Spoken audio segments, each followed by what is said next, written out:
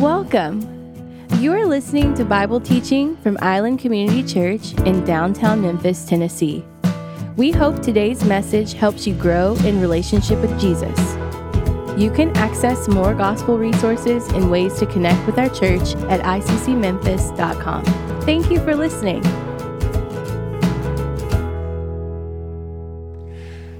Well, good morning, church family. My name is Barrett, and I'm one of the pastors here, and I'm so glad to be able to welcome you to our Global Missions Emphasis Week this year. If you've got your Bibles, I would love for you to turn them open to Acts chapter 20 today.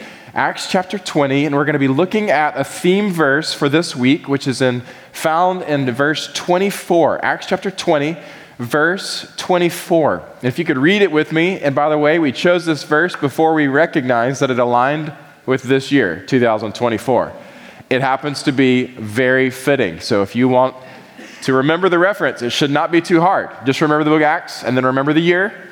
It's our theme verse for the week. You're welcome.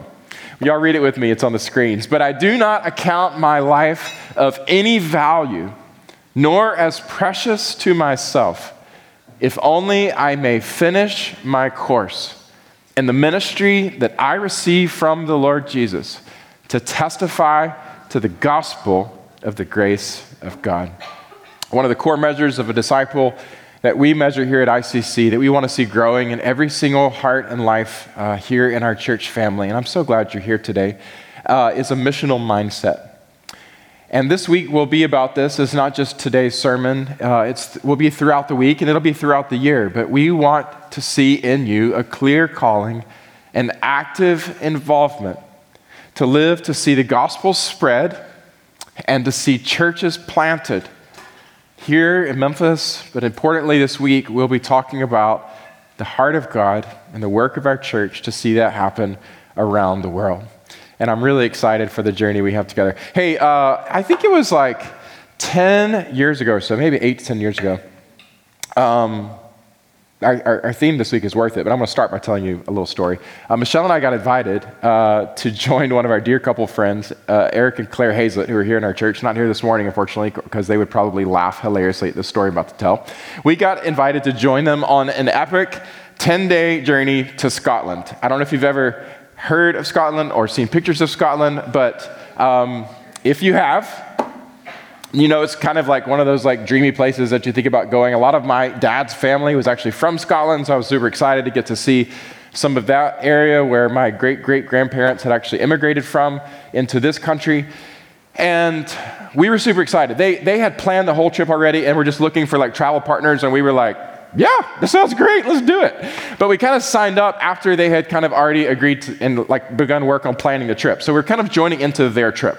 And one of the things they told us, for full disclosure, was, hey guys, just so you know, we like doing a lot of hiking on our trips, and we're going to be planning a lot of like mountain hikes and stuff during the trip. And they're like, are y'all good with that? And we're like, yeah.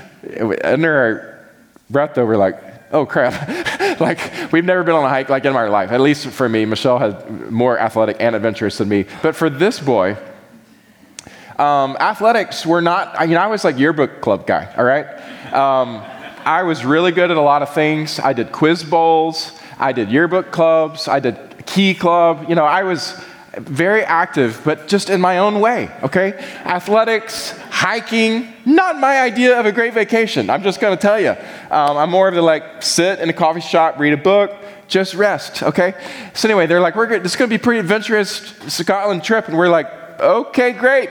And suddenly I'm like, oh no, I have nothing to wear. Everything I own is like from J. Crew and is not waterproof. So I immediately go to South Haven down there at the Tanger Outlets. There's a Columbia store down there. And I went in the store and he said, hey, what are you here for? And I was like, I really don't know. I think it's hiking. And so in good, style, I pieced together a wonderful ensemble. I'll show you a picture of it. I invested a lot in this. It was totally not me. Every piece of clothing I have on was purchased at the Columbia store in South Haven for the trip. There was waterproof pants. He told me I needed these shoes. These are apparently hiking shoes. Did you know they made hiking shoes? So they're hiking shoes. They're waterproof. I wanted to have a matching jacket. It had to still look good, okay? So matching jacket, I had the hat, everything about it. Like that was sporty hiking Pastor Barrett, all right? So we're like all ready to go on the adventure. Well, the first few days were in Edinburgh, and we had a wonderful time there. But then all of a sudden, the dreaded moment I was waiting for, and I had done a little, y'all, preparing for hiking. This is not my cup of tea, right? Preparing for it, like I had gone to the gym twice, I think, in the few months leading up to it. So I felt somewhat ready. I had done the ellipticals twice. And then Eric was like, okay, tomorrow we're going to start. We're going to do Ben On. And I was like, oh, great. This is great. We got this. Until I saw the mountain, you guys. And we pulled up to the mountain. There's a picture here. We look at Ben On, and I'm like, oh, this is not a casual stroll. This is a mountain, like a real mountain. And so we parked and we began to hike. There's a picture here of kind of starting out on the trail. And I got to tell you guys, at this point in the trails, we started out, we had been walking maybe an hour, 2 hours, and I literally thought my heart was going to jump out of my chest. There was one point at which I thought, oh, praise God, we're getting close to the top, because I think if we're not near, I'm going to fall out and have a heart attack. I was sweating profusely. I don't like to sweat. My heart was beating very, very fast. And I had never felt more muscles in my legs than in my whole life. And all of a sudden, we get to this point where I think, oh, we're about to summit. And I'll show you the place that I thought we were about to summit. We get to this clearing, and then I go, oh, crap. We're not even close. And at this point, I had to make a decision. It's like, do you just stop there and go, well, it's been nice so far. I'll just wait for you to come back. Or do you muster up the energy to keep going, right? And what I decided was, being the person that I am, this is a picture of Michelle and I at this point. I decided that I would adopt a strategy that I thought would work in my advantage, and that was I would begin to engage people who were coming down the trail in casual conversations. And if they wanted to stop and have a conversation, it gave me a moment to rest, and I could excuse it as I'm just doing ministry, okay? So I got the nickname, from this point up to the summit, I got the nickname of the mayor of the mountain. That's what Eric and Claire, because they kept turning around, and they were a little bit of, it was cute at first, and then it became disgust toward the end. It was like, seriously, he stopped again. But I casually and slowly, but also exhaustingly, made my way up to the mountain. You get to very near the summit, and all of a sudden Eric goes, okay, now it's time to scramble. And I'm like, scramble? Like eggs? What are we talking about?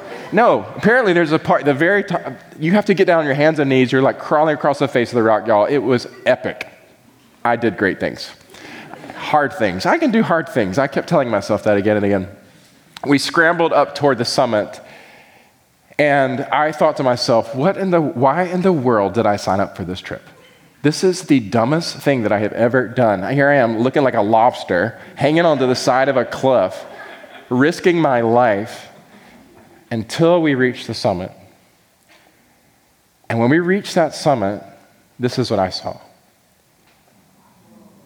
Just on the other side of this exhausting path that we had taken, with all the effort we had put in and the sacrifices we had made, came this view that by most accounts, this is the best view that you'll get in the nation of Scotland, perhaps one of the best views in the world.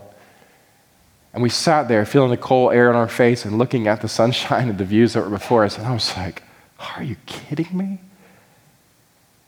I've never seen anything like this in my life. I was so excited about it and could not believe it. I had done it that I asked for this picture to be made. And that's, that's at the top there, just to prove I summited Ben On. But there was no doubt in that moment that everything that I had put in up to that point, totally worth it. Worth it. Completely worth it. And I would do it again, you guys. Clubbia store, 2 elliptical runs, the sweat, the mayor of the mountain, and everything. I'd do it all again, even though I know what it cost, because it was totally worth it. This week, you're going to be hearing again and again the phrase, worth it. And we're using this phrase all throughout the conference week to demonstrate that truly, no matter what it costs you, no matter what God may summon. It may be a week of your year. It may be money from your bank accounts. It may be a short-term residency overseas during your school career. It may be actually taking yourself or those who you love and moving them overseas. It could be somewhere in between, welcoming an international here in our city. No matter what it is that God may put on your heart and pull you toward this week, as it relates to global missions, in the end, it is totally worth it. This morning, the title of today's message comes from the Apostle Paul and his own summit experience. And as he gave so much, but looked over the summit of what all that he had gave resulted in, he said, it's worth it. This morning, I want to show you that briefly as we kick off our missions week. This will be just a launching pad into an opportunity for us all week to be focused on this. But we're going to be talking this morning about the summit view of the greatness of God and the gladness of all peoples. The greatness of God and the gladness of all peoples. And I would encourage you to write some notes down this morning if you have opportunity to in some way. Acts chapter 20, verse 24, Paul is showing you. He is showing you. He's like, look, guys, like it's taken some effort. It's required some sacrifice. Like, I got a story to tell about how I've gotten here, but I'm here to tell you it is worth it. This is the theme verse. But I don't account my life of any value, nor is precious to myself. He's looking at the cost. He's saying, yeah, it came with some cost. There's some stuff I had to give up. But I don't even count that as precious to me. Like, that's not the most important thing. The most important thing, he says, if only I may finish my course and the ministry that I received from the Lord Jesus. This is the summit view, that I might have the opportunity to testify, to tell somebody, to make much of this, the gospel, the good news of the grace of God. It's worth it, he's saying. It's worth it. In your text this morning, you've turned to Acts chapter 20. I want to walk you through briefly this morning 4 elements of Paul's worth it mindset. This is, if you can get this, you can get what global missions is all about. You can get the heart of God for all people. 4 elements to a worth it mindset, and they all come here from Acts chapter 20, starting in verse 17. Number 1.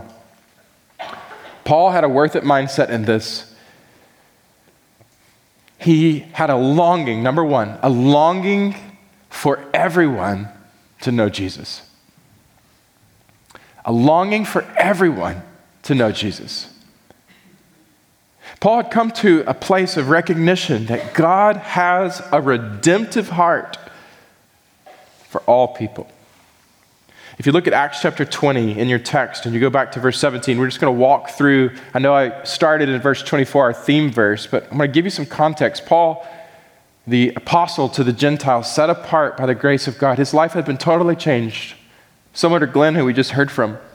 He didn't imagine that at this stage of his life, he'd be doing what he was doing, that he'd find himself among a non-Jewish people, and he'd find himself just living with a passion and purpose to just make God known.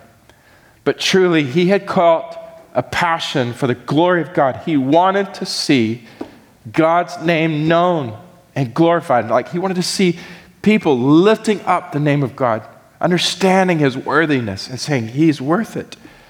And here he is on one of his journeys, and he's now from Miletus, he's sent to Ephesus. This is a place that had been fond to Paul, that he had invested his life, and he called the elders of the church to come to him.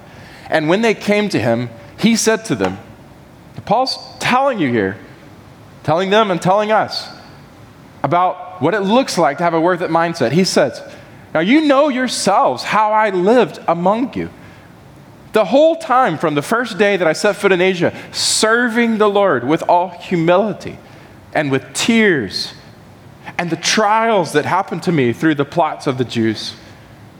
Look at verse 20. He says, how I did not shrink from declaring to you anything that was profitable and teaching you in public and from house to house, testifying both to Jews and to Greeks. In other words, what Paul's saying is, look, what you got to understand here, deep in my heart, from the time you first knew me, was this longing, this sincere longing for you to know the glory of God, the greatness of God, for you to know Jesus. He said, I came for this. Look at the words that are in the text there. I lived among you for this. I served you for this purpose. I had humility. I didn't consider myself better than you. I came to serve and to humble myself before you. You have seen my own tears for you. You have seen what I have been through for you. You have seen that I have not stopped from talking to you about this.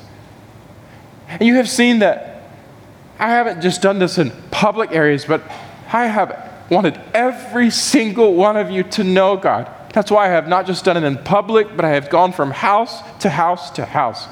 And I've not just stayed with one people. I have done this for all people, for Jews and Greeks. I want for you to know God. He's the best.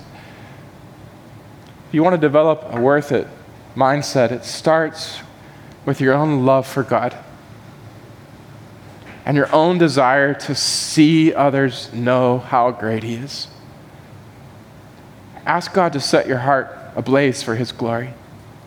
Psalm 67 is a psalm that we use frequently. Here at ICC, we talk about global missions. The psalm just says, may God be gracious to us and bless us and make His face to shine upon us. But there's a purpose to all of this. It's not just asking God for blessing for ourselves. It's saying, so that your way may be known on the earth. God, would you set my own heart ablaze, or would you bless me and pour yourself into me? But God, I wanted you to do that so that I can turn around and say, God, you are great, so that, God, your way may be known on the earth.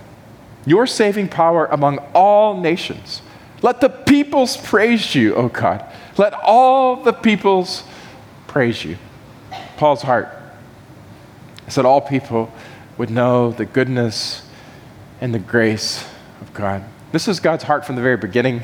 Many years past, we've trailed from Genesis all the way to Revelation, and I don't have time nor intent to do that today because we've discipled in that way many times. If you've never heard that exposition, I would encourage you to go back and to look online or talk to me later. I'd be glad to give you notes of that. But from Genesis to Revelation, the Bible is clear. God has a heart for all people to know Him. He created us out of the overflow of who He is, and His desire for us from the beginning was that we might know Him. He is passionate for His glory, because if He was passionate for us for anything else, it would not be loving. He wants the best for us, which is why He wants Himself for us. He loves us and wants us to know Him. The greatness of God was Paul's passion. This is what Jesus asked us to embrace when we hear Him in the Great Commission, Matthew 28. Y'all know that, right? In Matthew chapter 28, 18 to 20, Jesus came, and this is after His resurrection. He says, all authority in heaven and on earth has been given to me. Now go. Here's what I want. Here's what God wants. Go, therefore, and make disciples of all nations, baptizing them in the name of the Father and the Son and the Holy Spirit, and teaching them to observe all I've commanded you. And behold, I'm with you always, even to the end of the age. What is Jesus saying is His heart's desire? I want all people to know me. I want all people to know that I love them. I want all people to know that they were made for me. I created them for my glory, and I have come for them. Jesus lived that this might be possible. He died on the cross as a sacrifice for the sins of all who would believe. By His blood, we read earlier from Revelation 5, it's possible for people from every tribe and tongue to be ransomed, to be redeemed. This is His heart. I want people to know me. I want people to know that by my resurrection, people can be made new. I want people to come back into relationship with me. This is the heart of Jesus. And notice here the phrase, all nations. We've talked about this ad nauseum in years past, but just as a brief review, the phrase Jesus uses there in the Greek is pante ta ethne, which does not mean countries. Okay? He has a heart for all peoples. As we look at the landscape of the world through missions lens, through God's lens, we don't look at it through the arbitrary lines that we humans have made around people groups. In fact, there's about 196 nations in the world, but as we look at people groups, there are 17,000 plus of them. And what Jesus is saying here is, I care about all the peoples. If you look at a map of Iran, for instance, which we've used before, you can see we might, through our lens of geopolitics, look at it as a nation, all one, formed by borders that we created in certain years and dates and times. But really, as God looks at the nation, he looks at distinct people groups within that nation. He has a heart for all of the people. And so the foundation of knowing what it looks like to have a worth it mindset is to develop this longing that Paul has that's evidenced through his ministry, a longing for everyone to know Jesus. I want to ask you, sincerely, not just because you're sitting in church, but God knows your heart. Do you have a longing?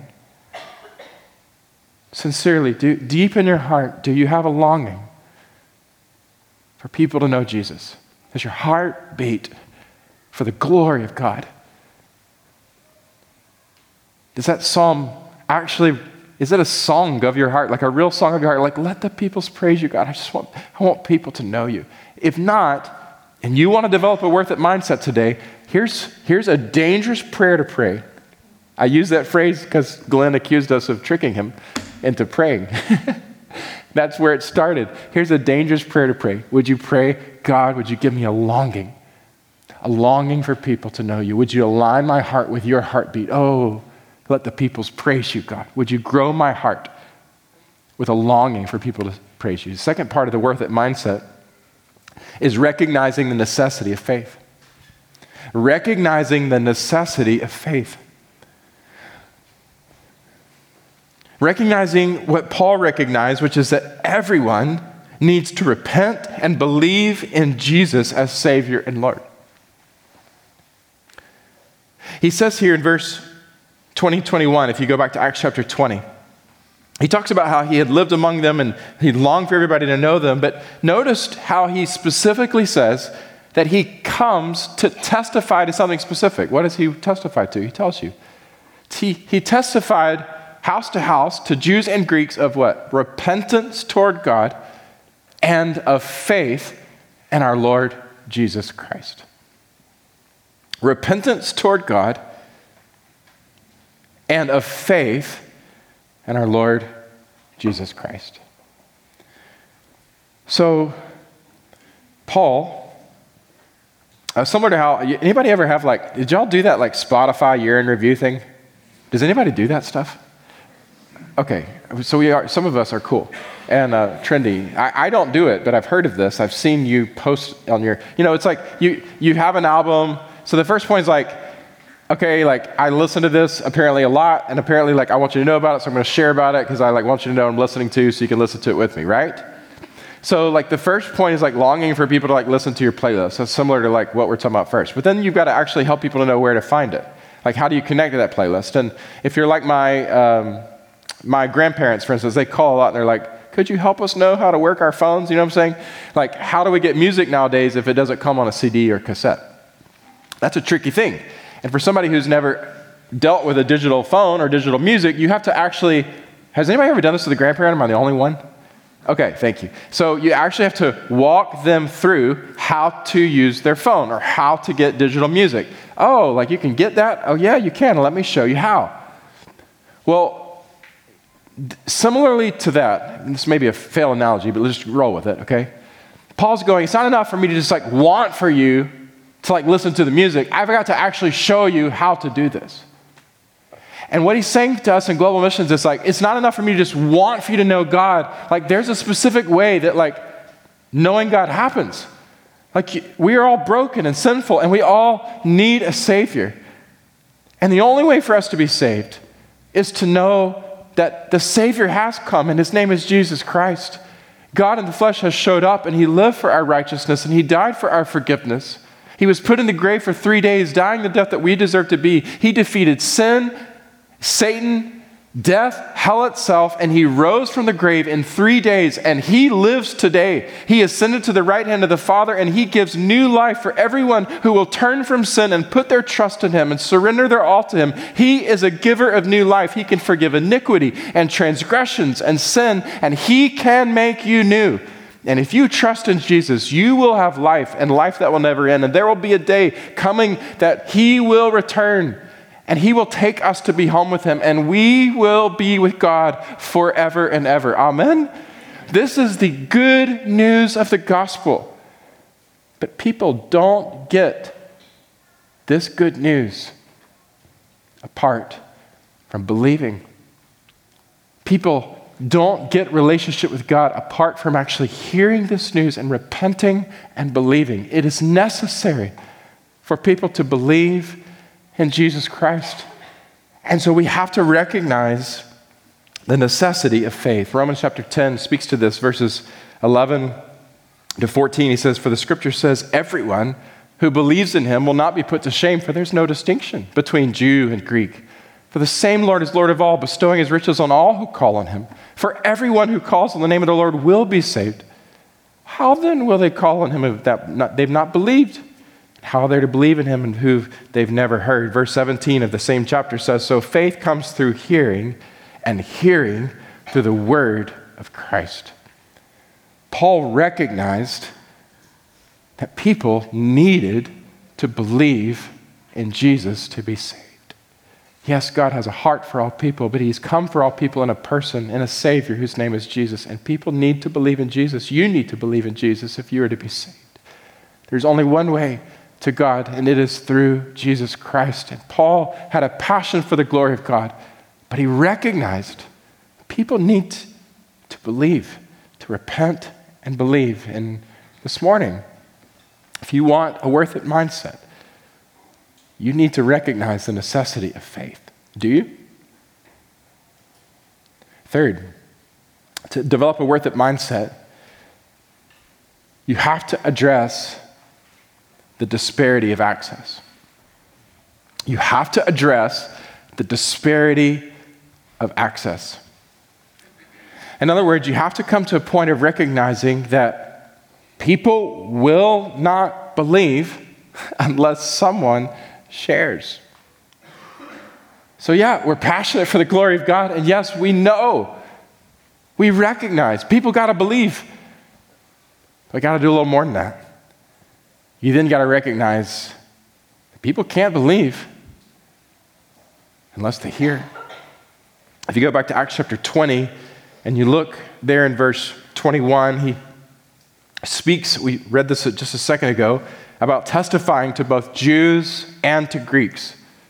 Paul, of all the apostles, over and over and over, kept saying, hey, let's not forget, we got to get the gospel outside of ourselves. Like, we've got to take responsibility to get this good news of Jesus to people who've never heard. He was passionate about this. This is more than just for my people group. This is for also the Greeks, the Gentiles, and the Jews. He says there in verses 22 and 23, "Now, behold, I'm coming to Jerusalem, constrained by the Spirit, not knowing what will happen to me there, except by the Holy Spirit testifies to me in every city that imprisonment and afflictions await me." Paul's going, look, I don't really care where I end up going. It's just that, like, I know I've got to get places and testify to Jesus. Like, I know that this has got to, the gospel has to go forward, and it can go forward if I'm willing to testify. His goal was to get the gospel out. If you look at his missionary journeys and just look at a map, good gracious, the dude was traveling all over the known world at that time. He was ambitious to get outside of just his own people group, outside of just his city. He was ambitious because he knew, deep down in his heart, he knew that if people did not go to these places, how in the world would they ever hear of Jesus? He knew Romans chapter 10, verses 14 and 15. How are they to hear without someone preaching?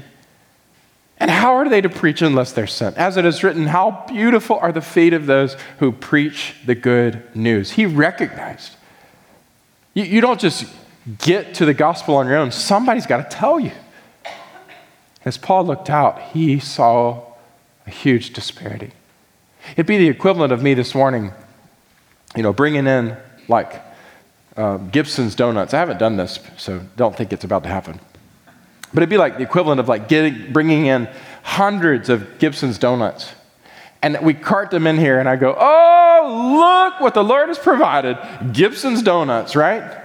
And then I just roll the carts all the way over here to this section, and I just start handing, y'all got chosen, and I just start handing them out over here, but I only hand them out over here.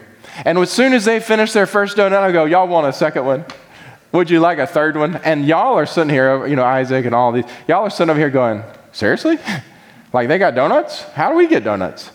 And yet we just keep pouring them out over here. Paul's looking at it going, look, we have this incredible gift of the gospel, and it's just been poured out into our lives. How could we just sit over here with more than what we need, just keep it all to ourselves?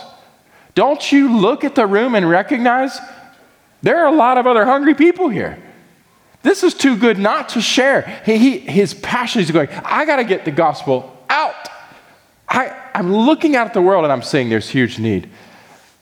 But also, there's a huge problem of access. There's a difference between gospel need and gospel access, and I just want to remind you of that difference. Everyone has gospel need. Everyone needs a Savior. Everyone needs to repent of sin and to turn to Christ to be saved. Everyone, everywhere has gospel need. That's equal, everywhere. But what's not equal everywhere, and we talk a lot about disparities. A lot of you are in education, a lot of you are in healthcare, and you know what disparities mean. Well, we have huge gospel disparity in our world today. Gospel access is not about a need for a Savior. It's about the opportunity to even hear about a Savior, to even hear about Jesus. And it's in gospel access that we've got to think, we've got to live strategically so that people who don't have the gospel can have this. In the world today, and I won't spend a lot of time on this, I preached on it many times here at our church, but just to remind you, there are 17,443 people groups in the world, and today, 7,386 of those groups, that is 42.3% of all people groups in the world today, do not have witness of Jesus Christ. As you look across the room this morning, it means we bring in Gibson's Donuts and we've got more than what we need over here. But you look out at the other half, all they need is for somebody to take a donut over here. You've got more than you need. Somebody just needs to go. That's all that's needed. Just take and move over here because you see they don't have it yet and you have it and you've had it for a long time. You've got more than you need, so y'all need to come over here and help. This is a picture of the world today. Nearly half of the people groups in the world just need someone. This was Paul's heart.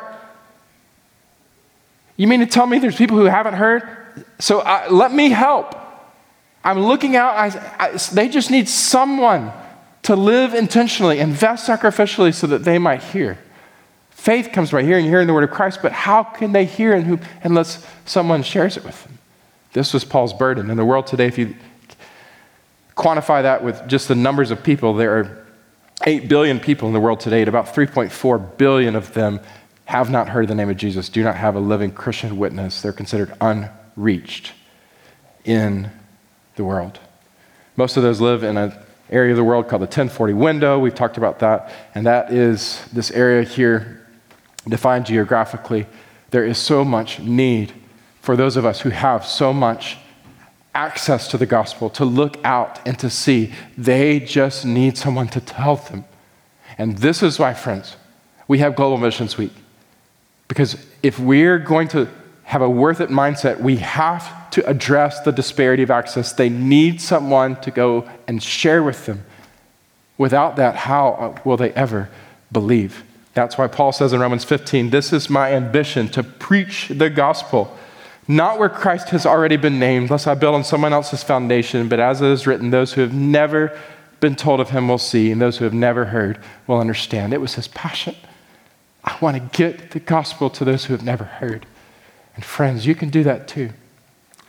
I wonder today, There's a lot of you passionate about trying to address the community and the world's disparities. I'm so grateful. I'm so grateful for a church filled with advocates for good. But I wonder, do you also see the disparity of gospel access? And what would it look like for you to put this before the Lord and say, Lord, would you help me to address this disparity in my lifetime? Would you help me to get the gospel to those who have never heard? Lord, I want to be a part of the solution. Fourth, and finally, in the worth it mindset, the fourth element of worth it mindset is to live intentionally for real impact. And this is putting words on what I just described to you. And this is where our core verse for the week comes from. Paul lives this way and calls us to see life this way. A recognition that we are called personally to help with the resources that we have and the time that we have to sacrifice lesser things for greater things. He says in verse 24, our theme verse, but I do not account my life of any value nor as precious to myself, if only I may finish my course in the ministry received from the Lord Jesus to testify of the gospel of the grace of God. And now behold, I know that none of you among whom I have gone about proclaiming the kingdom will see my face again. Therefore I testify to you this day that I am innocent of the blood of all, for I did not shrink from declaring to you the whole counsel of God. Paul's saying, look, push comes to shove, I just want you to know, I've lived intentionally because I've wanted you to know Jesus. I haven't considered other things more important than this. I've made this my main thing. And I know I don't have forever with you. In fact, this is probably the last time I may see you. And so I just want you to know that I've done everything I can with the time that God has given me and the resources that I have to help you know Jesus. And I consider it worth it. It is worth it to me. Jesus invites us into the same in Matthew 9:35. He says, as he went through the villages and the cities, he went out and he was looking out at the landscape of his day, and he's inviting us to look at the landscape of ours, and he was teaching them and proclaiming the gospel. He was pouring out healing of disease and afflictions. He looked at the crowd and he had compassion for people. They were harassed and helpless like sheep without a shepherd. And he looks at his disciples and he looks at you and he says, the harvest is plentiful, but the laborers are few. Therefore, pray earnestly to the Lord of the harvest to send out laborers into his harvest. In other words, do you see how God is working out there in the world? There is so much need and opportunity. People need compassion. They need help. They need hope. And you have the opportunity. You have the opportunity. What would hold you back? You just want to be in America that much? Is it safety? Is it money? Is it a career trajectory? Is it family? Is it fear? Why would anything hold you back? Look at the harvest, it's plentiful. Look at the laborers, it's few. Would you consider a week this year? Would you consider extra given? Would you consider welcoming an international into your home? Would you consider doing part of your residency overseas? Would you consider a career in another place for the sake of helping people? No, the greatest thing, and that is Jesus. I'll tell you, it's worth it. It's totally worth it, and that is what Paul is telling us. It's totally worth it. There's a whole litany of folks, as I close, that have gone before us that can testify to this. I think of missionaries like Amy Carmichael, born in 1867 in Ireland, devoted her whole life to focus on the rescue and the care for children. She founded the fellowship in India, there in Tamil, to provide a home for rescued children. She authored numerous books and poems in that language. Over 1,000 children rescued and cared for through her work and ministry. A beginning of a gospel spread because she heard a message similar to the one I'm preaching you today. It's worth it. And she responded from Ireland to India. And some might consider in this world, what a waste. She could have stayed in Ireland. Look how successful she'd become. She went and lived among all those poor children. But in the kingdom of God, it's not a waste. It's a success. Totally worth it. She says you can give without loving, but you cannot love without giving. I Think about David Livingstone, missionary to Africa, born in Scotland, 1813. He was a doctor. He was a missionary. He decided to use his medicine career to move into a place where there was greater need for the gospel. He heard a message and he responded. He became an explorer. He mapped significant portions of Africa for all of us today that we still use for global missions. He emphasized the abolition of the slave trade, became a huge advocate against slavery. He worked to bridge gaps between Africans and Europeans to establish trust in which gospel would have the opportunity to spread. He's quoted as saying, "I will place no value on anything I have or may possess except in relation to the kingdom of Christ." He looks at you in the eyes and says, it's worth it. Think about missionaries like Jim and Elizabeth Elliot, who many of you know, missionaries to Ecuador. They were born in Belgium, 1926. They were missionaries there. Jim went down to Ecuador, and the people group that he was called to reach turned on him and killed him. He sacrificed everything at this young age for the sake of the gospel. Some might look at that and go, what a tragedy, what a waste. But Elizabeth would turn around and look at you and go, not so fast.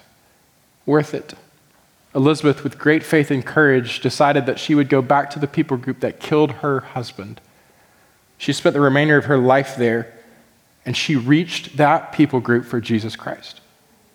She published many influential books on Christian living and missions, and he is quoted as saying, "He is no fool who gives what he cannot keep to gain what he cannot lose." In other words, it is worth it.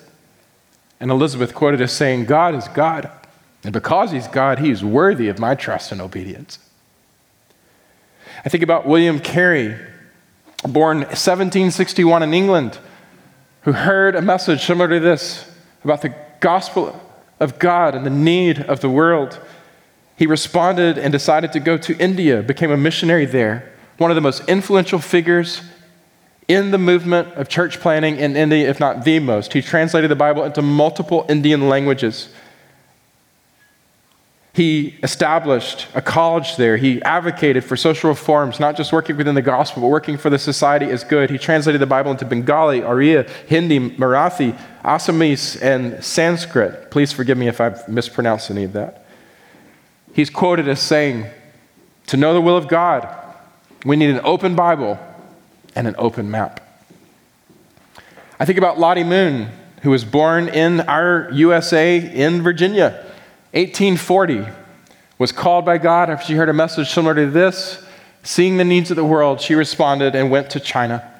She lived there for nearly 40 years and advocated for gospel progress, but also women's rights and social justice. There's an offering named in her name that's raised millions, in fact, billions of dollars for international missions. She's quoted as saying to you, "Can we follow the Savior far, who have no wound or scar?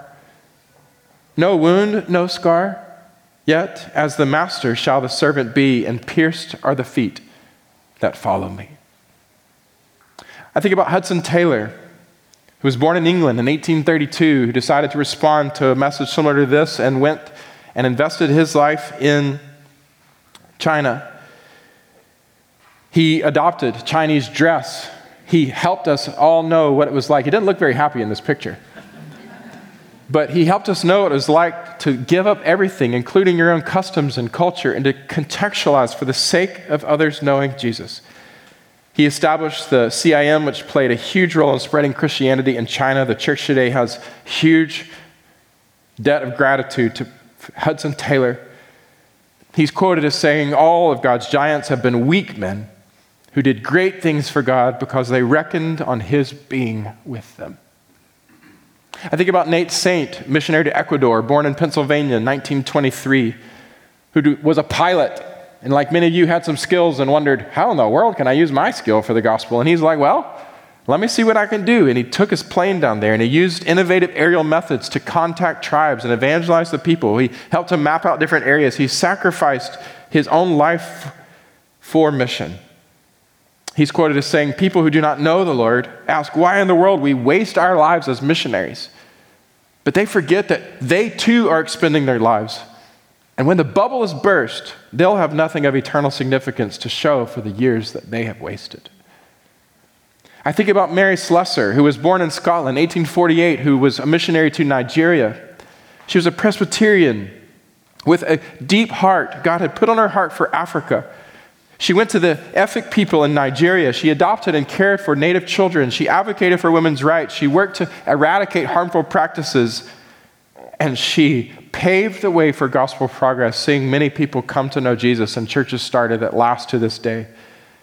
She's quoted as saying, "Give me the love that leads the way, the faith that nothing can dismay, the hope that no disappointments tire, the passion that will burn like fire. Let me not sink to be a clod. Make me thy fuel, O flame of God." I think about George Mueller, born 1805 in Germany, who became a philanthropist, evangelist, and founder of orphanage in England.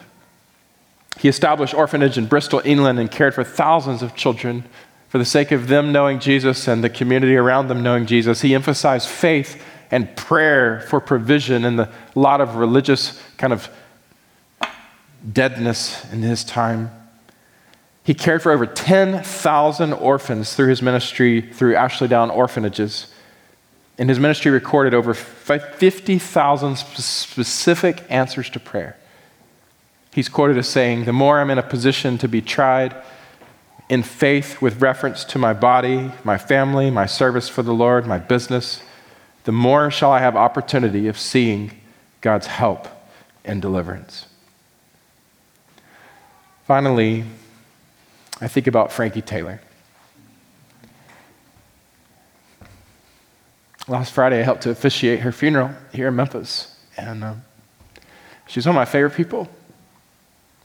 We got to know Frankie and cared for her for 10 years at the Glen Mary Retirement Home. She helped me start the gospel movement that was there. She was a pillar in the Bible study group that was there that was so flourishing for so many years. She was passionate to see people come to know Jesus. And one year during our global missions conference, just like it's starting this week, I went to the Bible study group and I said, "Hey, we're put out our short-term mission trips this year. Y'all should think about going with us." And they laughed. 80, 90-year-olds, sitting around. And I saw this look in Frankie's eyes. She said, "Really?" I'll never forget the journey that ensued. After Bible study that day, we had a more serious conversation when she said, "I've traveled the world all over, but I've never done it for the glory of God. I've only done it for vacations and myself." She says, "I've never thought about the fact that God could use me to help spread the gospel." She said, "But I'm in my 80s, and she said, I'm sure I can't go." I said, "Now, wait a second." We started looking at all the old people in the Bible that were useful to God. After prayer and conviction, she said, "Do you think my daughter could go too? If so, I think we want to go to Africa." She signed up for a short-term mission trip. And y'all, I have never seen a more effective female or male evangelist in my life. She stood up in front of the village on the day that she was assigned to share with fear and trembling. She had never shared her testimony like that. I said to her, "Frankie, it's your turn." And y'all, she stood up in front of this village, and some of y'all who were there, you remember, she stepped forward with a boldness, and she shared the gospel and her testimony that day, and she pled for people to come to Jesus, and y'all, half of the village responded. They accepted Jesus Christ as Savior and Lord, and to this day, there is a church in the village because Frankie Taylor in her 80s said yes and considered it worth it to go on a short-term trip. In the last 10 years of her life, I did her funeral last week, helped with that, but in the last 10 years of her life, between the year 80 and the year 90, from that first trip that she went on with ICC until the day that she died, she had gone on 7 international mission trips. An article was written about her recently in a magazine here in town, and she's quoted as saying, "The middle 30 years of my life, I thought I was doing stuff, but the last 30 years have been the calling stage, where God has been calling me to do what I do and telling me you can do it.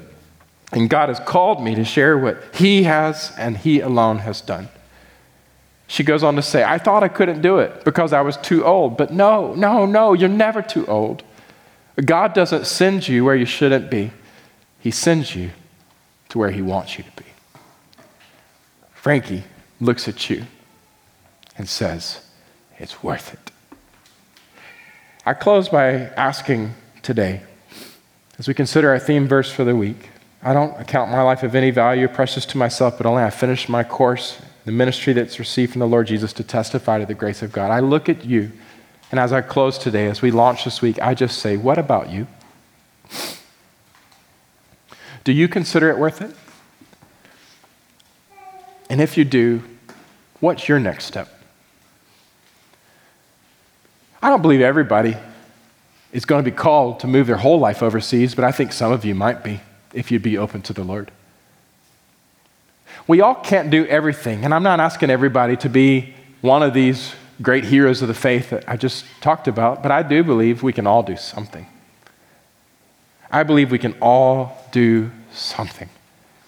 And I'm asking right now, there's something more for you to do. And I'm asking you to be curious with the Lord as we close this day and launch our week. What might it be? What might be your path to a clearer calling and an active involvement to see the gospel spread and churches planted around the world? It's worth it. Say yes to him.